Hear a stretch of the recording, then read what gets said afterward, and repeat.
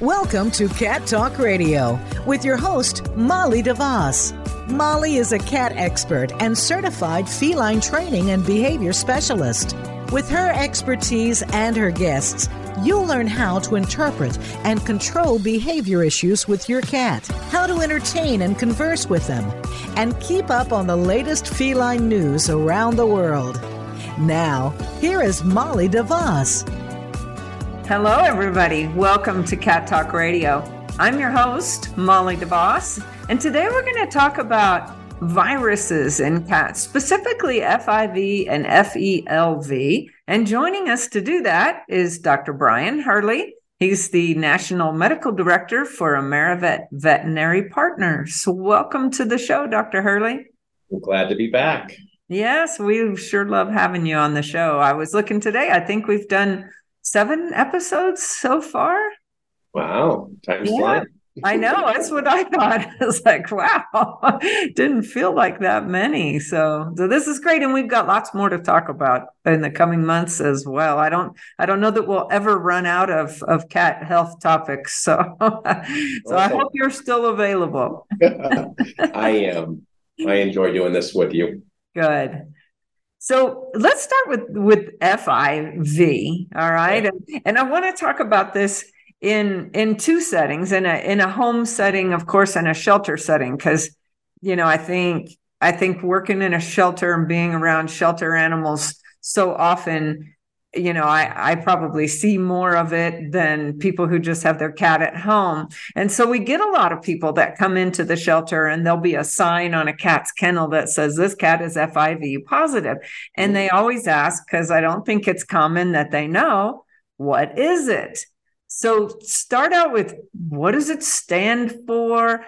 And the question I always get is it similar to HIV in humans? Yeah, so FIV stands for feline immunodeficiency virus. Just like, HIV is human insufficiency virus.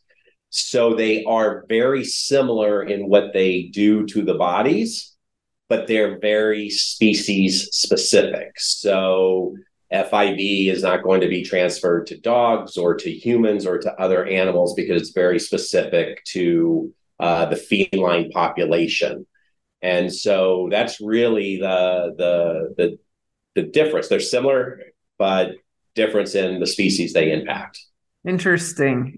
So is it transmitted in similar ways in felines? So in our feline patients, the most common type for FIV spread is through bite wounds. Okay. So that's going to be your most popular. There isn't a high correlation of spread with casual contact, with utilizing litter boxes and food bowls, hanging out, mutual grooming. Those type of things don't tend to spread it. And remarkably, even, reproduction isn't as high as you hear on the human side, as a cause of spread, in our feline population. So, but those are the main ways that, that they are spread.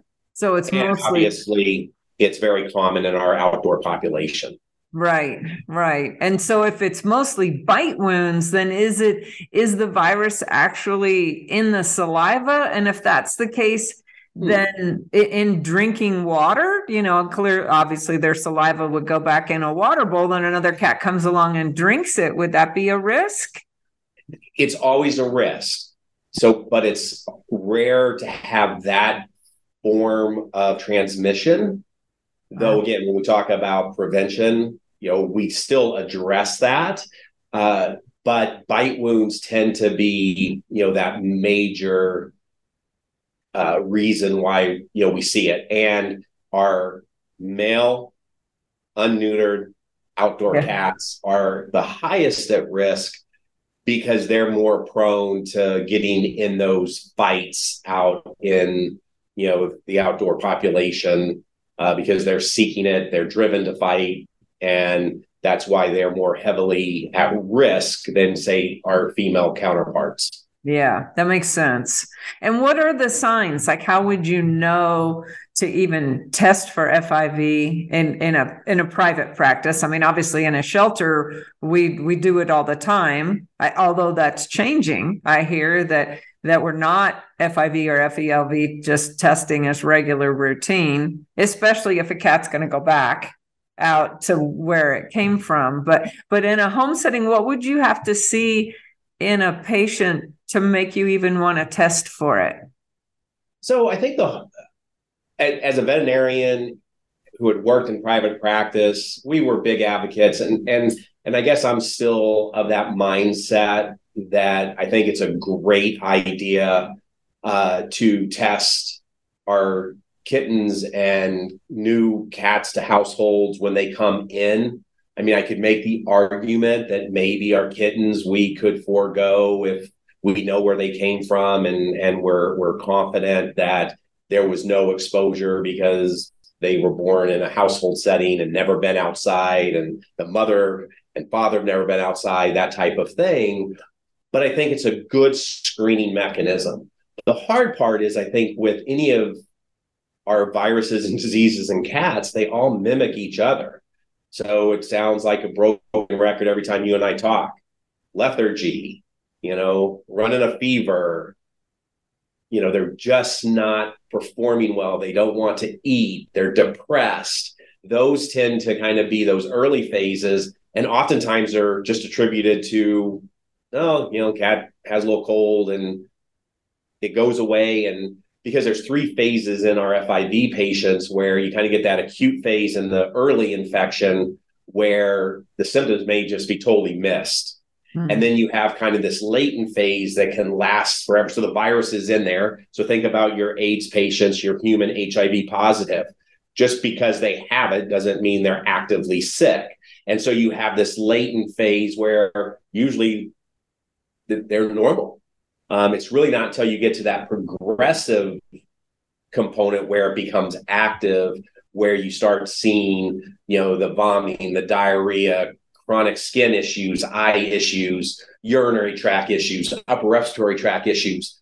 But you have to be thinking about it, and that's the thing.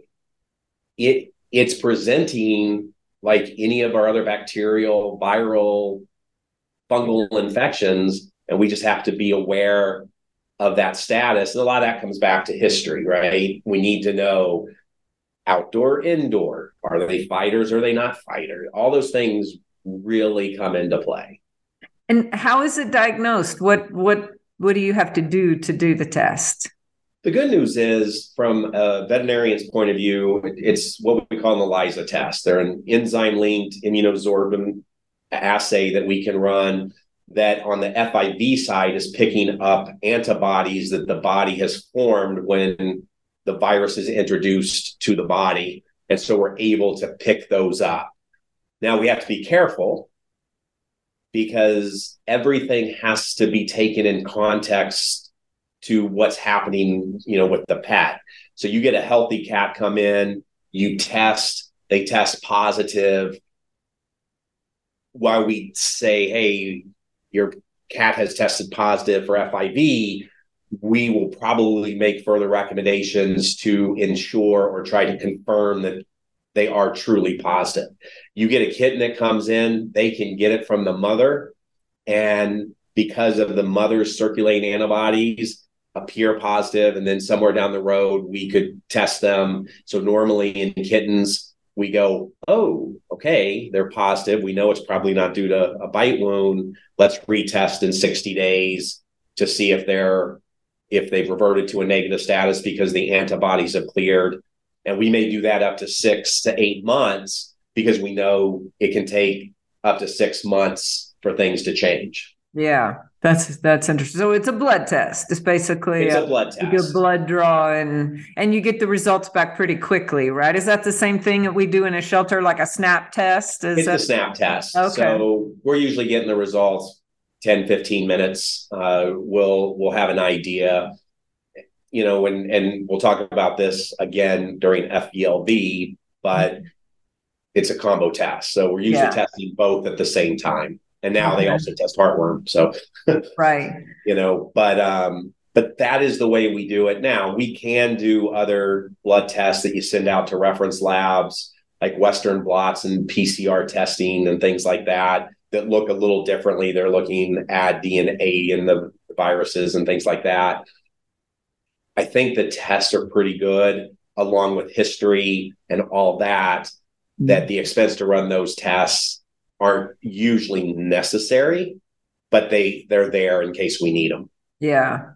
Now, it's funny, in the shelter, you can almost pinpoint which cats are FIV positive. Last week I saw this cat, huge, giant, chunky, unneutered male cheeks, and his eyes, I don't know what it is about their eyes. Like, their eyes have a little different shape, almost like they're a little swollen, and they kind of have a funny shape to them, but you can almost always pick them out visually in a shelter setting.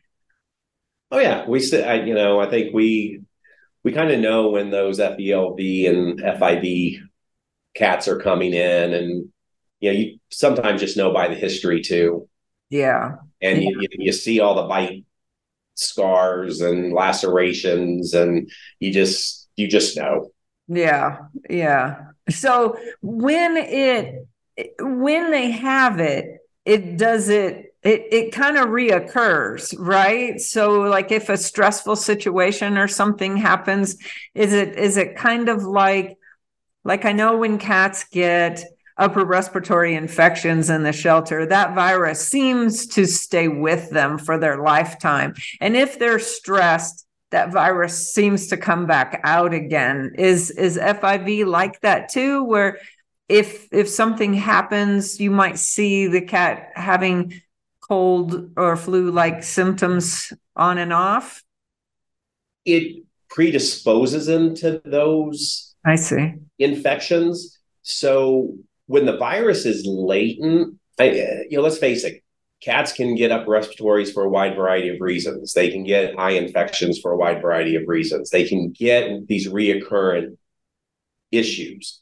When we know that they're FIV positive, we tend to be more aggressive in the treatment because we want to keep the immune system as strong as possible, because what we don't want is to get into that progressive disease where now they're on that downward spiral. That's what we're trying to prevent. So maintaining a stress-free life to the best that we can, making sure their exams are kept up to date and they're parasite-free, all these things that reduce stress only help them potentially live longer. Mm-hmm. Because once they get into that progressive downward spiral of consistent chronic weight loss and constant infections, that's when they become full-blown FIV infections. But it's, again, the FIV weakens that immune system, and it's usually all the secondary things that end up creating the problem. Think about the human AIDS. Once they become active, it's usually the pneumonias and the protozoan infections that ultimately are the result of death, because the HIV weakens the system. That's what FIV does in our feline patients, is once it hits that immune system, now the body can't fight off these infections, and sometimes we can't treat them because there's just no fight by the body anymore. Right. Is there any cure for FIV or any treatment for FIV other than treating these secondary things that come along? Unfortunately, there's no documented cure at this point of FIV. It's managing those other symptoms as they occur. And it's also important for our feline owners to understand that they're FIV positive, because when they get sick, it's not kind of a wait and see if it runs its course on its own. We're better off getting into the veterinarian so we can be proactive to make sure that we're helping the body as quickly as we can. Unlike that healthy cat that gets an upper respiratory, sometimes those will run their course. Yeah. We can't necessarily anticipate that with our FIV positive cats. I see. And so if you were a person looking to adopt a new cat and you go to your local shelter, which is what I always recommend people do, and you see a cat, you fall in love with a cat that's FIV positive, should you be prepared for that cat not to live a full, 18-year lifespan? And should you be prepared to then probably have a lot more medical expenses in this cat's life than a non-FIV positive cat? I think that's the $1 million question. It's hard to predict what's going to happen. So I have seen FIV positive cats live 19, 20 years of age. Yes, we treated for upper respiratory infections. We treated for other illnesses as they disease. So that, so we know that the FIV probably had an impact, but I don't think that it necessarily means a death sentence, though we know once they hit that progressive disease, life expectancy is a lot shorter. Yeah. If they're full blown, losing weight off their food, multiple infections, we could be talking months at the most. So it's not a deterrent. It's just you're entering into pet ownership, understanding what FIV means, and it could be a short life and it could be a long life. But they need a home just like all our other cats too. It doesn't necessarily mean it has to be a death sentence for them. And it sounds like then that mixing, like if you have a cat at home that's not FIV positive and you fall in love with one at the shelter that is, assuming it's also a really, really good situation of you've got to do that cat-to-cat introduction and integration into your home very carefully because you don't want them fighting. But assuming, of course, they're both neutered and or spayed, you're probably not going to have the level of inter-cat fighting. And potentially they could live long, happy, healthy lives. You probably also want to keep an FIV cat indoors, right? So it's not exposed to a lot of stresses and other diseases out there. But assuming you did the introduction correctly and kept the cat indoors in a low stress, species appropriate type of enriched environment, there'd be no reason an FIV positive and a non-FIV cat couldn't live long, happy, healthy lives together, right? Yes. So I think on the surface, when we look at FIV, knowing that the primary source is bite wounds, and it's rare to see the more casual contact created in that socially positive environment, they can coexist and have a high likelihood that the negative cat never gets, FIV. And think about it. In HIV, you can live with an HIV person, and as long as you're following certain guidelines, then there's that really low risk. We can't say it's not going to happen because there is evidence that some casual contact can spread the disease. It's just not that common.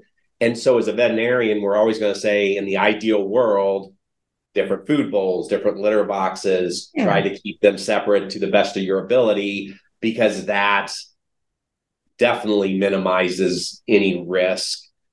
But obviously, that's not always realistic when you take an FIV cat into your house. Yeah. And I think, shelters have always traditionally housed FIV cats separately from, when we have group rooms. We either have a group room of all FIV cats, or we keep the FIV cats in individual kennels. And I've always thought that was kind of funny and a little hypocritical, since we're telling people, oh yeah, adopt them. It's okay. You can have an FIV. Like, well, why aren't we mixing them in the shelter? Right. And I think in the ideal world, again, you want to keep them separate just because to hear that a healthy cat exposed, you bring in a FIV positive, and the last thing you want to hear is your veterinarian saying, oh, now this cat is positive for FIV. And I think human nature is, oh my gosh, this was my fault. Yeah. I created this issue because it was the closed environment.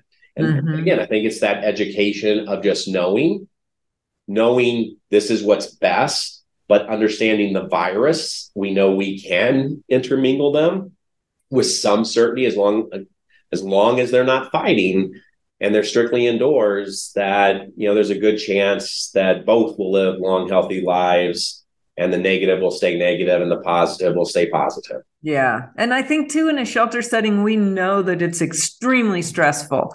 So co-housing in a known super high stress environment is also probably not a great idea. Right. Yeah. No, absolutely. Yeah. So FELV, now this is spelled capital F, little e, capital L, capital V, and it's also a virus. So Correct. is it spelled like that because it's feline leukemia, or I mean, what tell us about that? What does it stand for, and is it like a leukemia?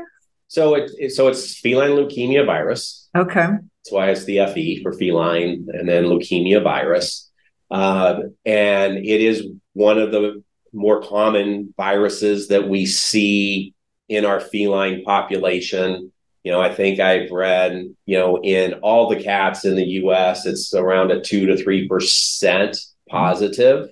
And in our ill cats, you see numbers greater than 30%.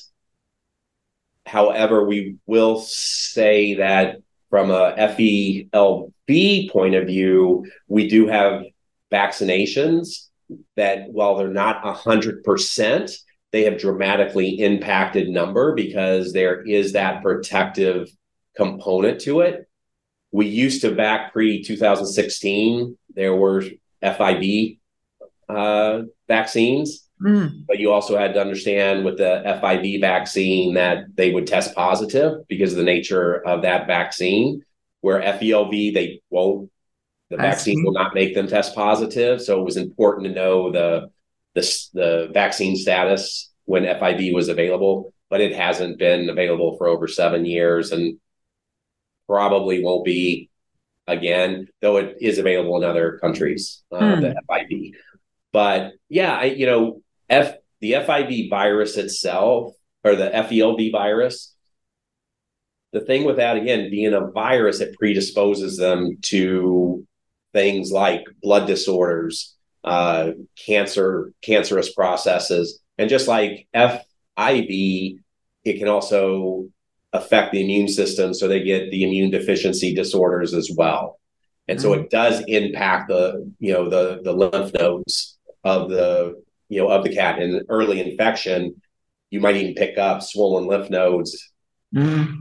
But oftentimes, again, that phase is missed. And then they just harbor it for a long time.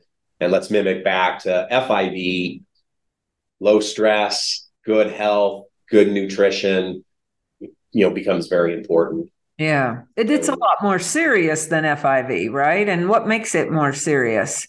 I guess again, the practical side of me says both of them are serious because ultimately they both can be fatal in our feline population. I think what makes leukemia a little more prevalent is bite wounds, again, are represented in the spread because it can be in saliva, nasal discharge, urine, feces. So all of a sudden you have to worry about the casual grooming. You have to worry about the food and water bowls. You have to, worry about these things that in FIV, it's rare to have that spread. In FELV, they become more prevalent. And so it makes it harder to prevent the spread because just living in the same household puts everybody at risk. The negatives at risk. Now, if they're all positive, great. They're all positive. Right. Obviously maintain Right. stress-free environment and minimize fights because that's stressful.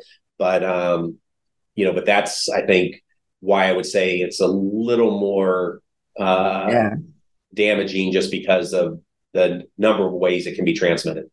I know in one of the shelters I work with, when we have an FELV positive cat, we put them in a lower kennel and kind of often, so we don't put them in an upper kennel because someone had said that'll flake off and potentially down to the lower kennel. What does that mean? Well, I think it's all cat sneezes. It aerosolizes the so it can discharge. be, and it fall, if they're up top, it's going to fall through, down, and potentially air currents could carry it in the cages below, where if you sneeze and you're below, unless you have some upward draft.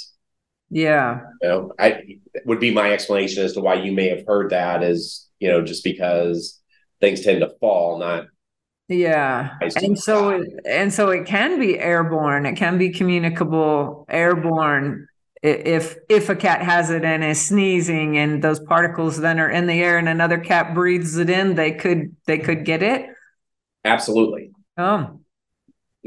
So that becomes more of the issue, and it's important to say that these are prolonged contact, so just walking by and a cat sneezes, has FELV, doesn't necessarily mean, oh my gosh, you're going to get the virus.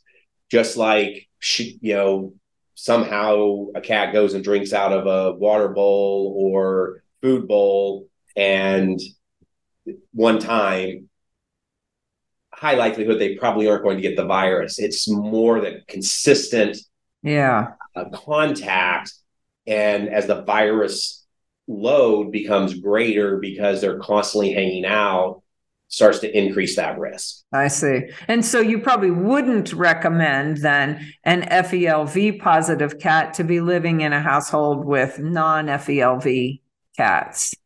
In the ideal world, no. Just because there's a greater likelihood that commingling is going to eventually convert the negative into a positive. And that's what makes it hard. I know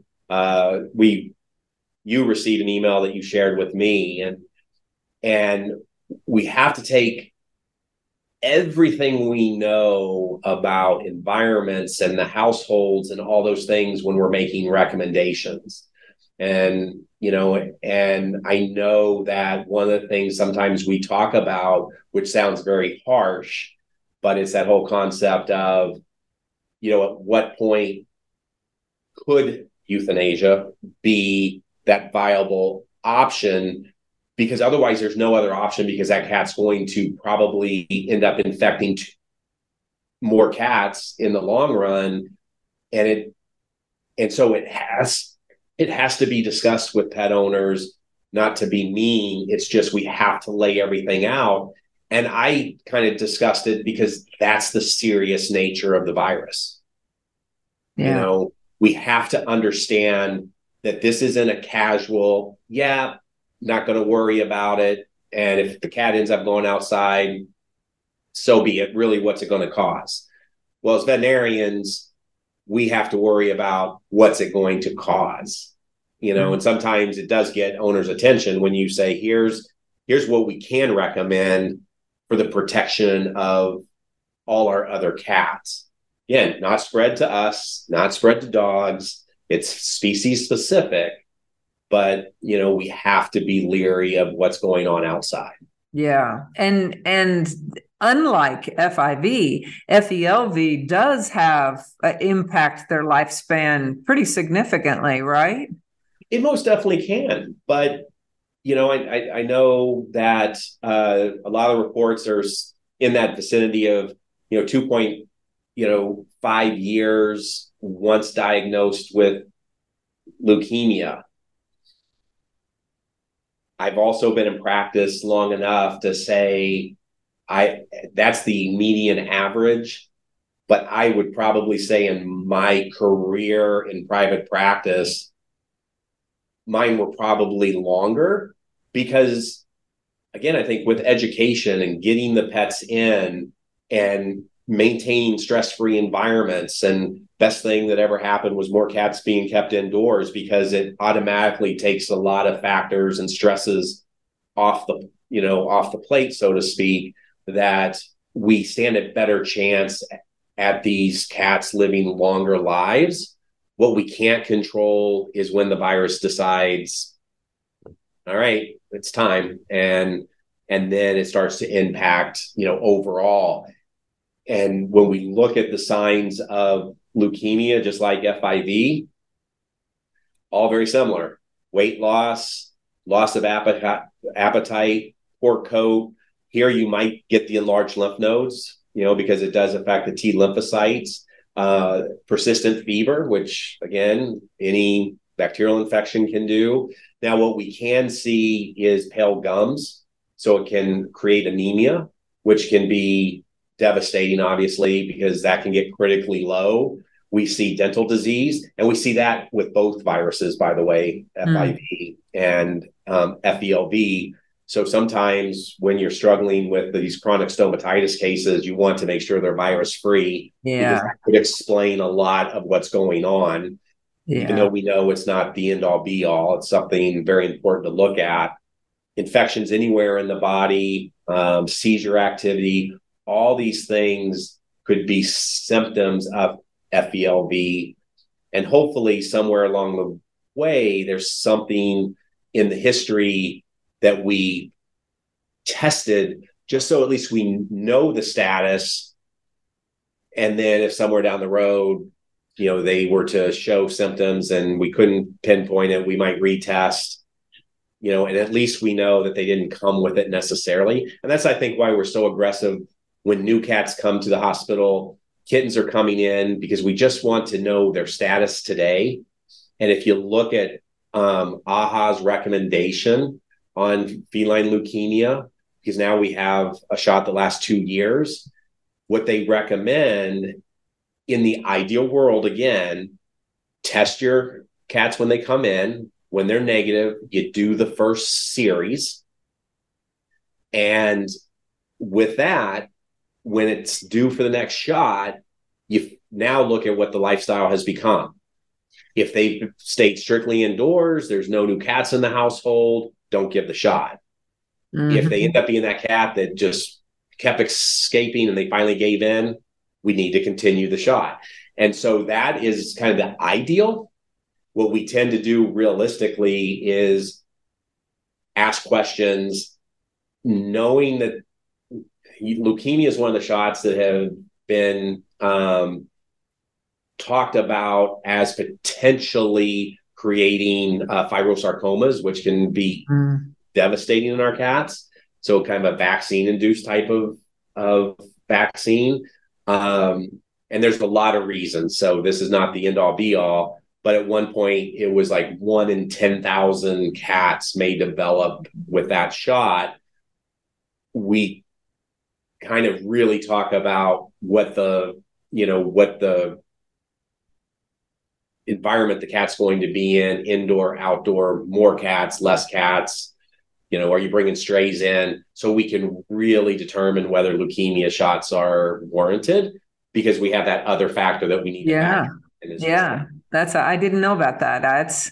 But if you have a cat like Pico that's indoors, I mean, he has a catio, but there's no other cats in the catio. And all the fosters I bring home have already been tested for FIV, FeLV, if they're old enough, obviously. And when he goes out of the house, he's on a leash and a harness, and he's not coming in contact with other cats. Then yes, I'm at the shelter a lot, but I'm probably not bringing it home on my shoes or my clothes. So he wouldn't be a high risk enough category to probably warrant doing the vaccination, right? No, and I think that's the big thing. As long as you know that they're not at risk of meeting strange cats that we don't know their status, you're probably safe. If they were FIV, again, if they're not fighting, we're okay. in most instances where leukemia, we know if there's that constant contact because of the environment, it's worth the discussion to know what's the best course of action. Yeah. Sadly, the FELV positive cats are very, very, very difficult to place in a shelter. The ones that find themselves in homeless in shelters, it's hard. It takes a long time before their unicorn adopters come on.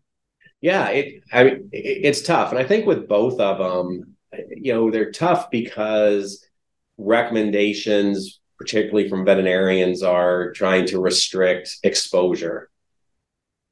And so assuming a lot of our clients already have cats and they're just looking for that next cat, it's really tough to bring in that FIV or FELV cat just due to risk for the existing population.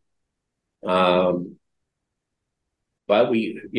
some owners, they develop a, love of caring for those cats and took the time to understand likelihoods and things like that. And they give them an opportunity. And that's what we have to, to rely on. Yeah. Those viruses are tough, but, it's not like we say, oh, it's human, has HIV. We might as well euthanize them because they're going to put the population at risk. Right. We can only educate. And I think as long as we do our job at educating, that's all we can do. And then we have to trust the owners to understand. And I know that despite some of my best efforts, every once in a blue moon, they do not follow my recommendations. Sure.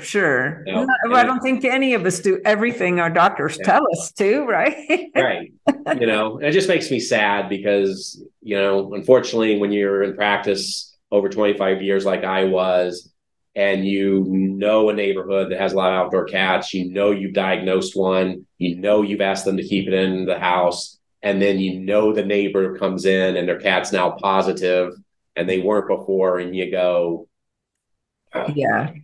This is what we tried to prevent, but they said we do the best that we can.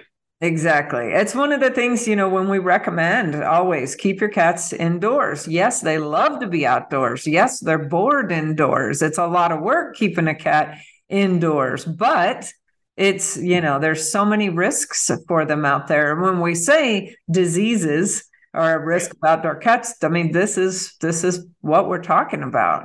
No, absolutely. And, and I'd like to think, kind of going back to the listener that sent you the email, I would like to think having that relationship with the veterinarian and the veterinarian being able to explain, not only making the statement, but taking it a step further as to why just becomes important. We talk a lot about, how do you choose a veterinarian? You have to feel comfortable with the recommendations they're making. And if you're questioning why they're doing it, then I agree with the statement. But in that case, I wonder how it was, was there a better explanation so there was understanding? Yeah. Just versus thinking it was mean. Couldn't believe a vet would say that's what you need to do. Right. And what he's referring to is we'd received an email from a listener who had a vet recommend euthanasia for an FELV positive cat. Right. And like you said, I wouldn't recommend euthanasia for my friends that have leukemia. I mean, so no, it's just a lifestyle change, right? Exactly. And unfortunately, we're still responsible for changing that lifestyle because we can't talk to them and say, hey, you need to stay in, you need to minimize your stress, you can't do this, you can't do that. We have accepted the responsibility of managing them in a way that's appropriate for their, for their age and disease processes and all those things. The one thing that we didn't talk about that we usually talk about this is the one time too. I mean, nutrition's always important, and we've had these discussions, and we can talk all day long about good foods, bad foods, and all those things. But this is the one time where the raw diets become, highly recommended not to feed because of the exposure to potential pathogens like bacterias and parasites. Yeah. That they could be exposed to, that they're going to be at much greater risk than a healthy, cat that is being fed that same diet. It's not that they're not prone to issues, but these guys, their immune systems could make it harder for them to deal with those infections, and it could set us down the wrong path, if they were truly exposed to one of those pathogens. Sure. Yeah. And that's a good point. I had heard that you definitely didn't want to feed raw to specifically FeLV cats, potentially FIV positive cats as well. Absolutely. And you probably wouldn't want to do, what we're fixing to set out to do and take them on a 10-hour road trip either. Unless they chill when they're in the car. If they're getting car sick, that's a stress. Yeah, exactly. I don't know many cats that just totally chill. No, absolutely. Yeah, true. Well, thank you. This has been very informative, and I hope everybody learned something from today, and we'll tune in next time when we have Dr. Hurley back next month. And thank you, as always, for sharing your knowledge with our listeners. Well, thank you for having me again. I always look forward to it. Absolutely. And thank everybody for tuning in. Until next time, keep calm and purr on.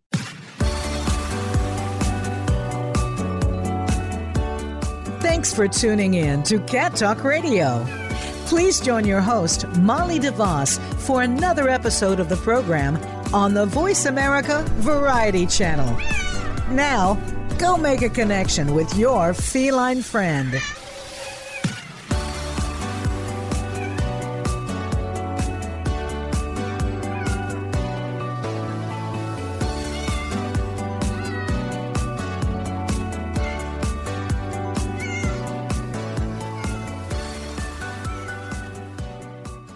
You can be a cat lifesaver by helping to keep us on the air. In the U.S., about 10 cats per hour are euthanized in shelters due to behavior issues. Through this educational radio show, behavior consultations, seminars, and articles, Cat Behavior Solutions intercepts cat behavior problems in the home, reducing the number of cats who are surrendered to shelters. Make a donation at catbehaviorsolutions.com. That's catbehaviorsolutions.com. Looking for products that address specific cat behavior issues?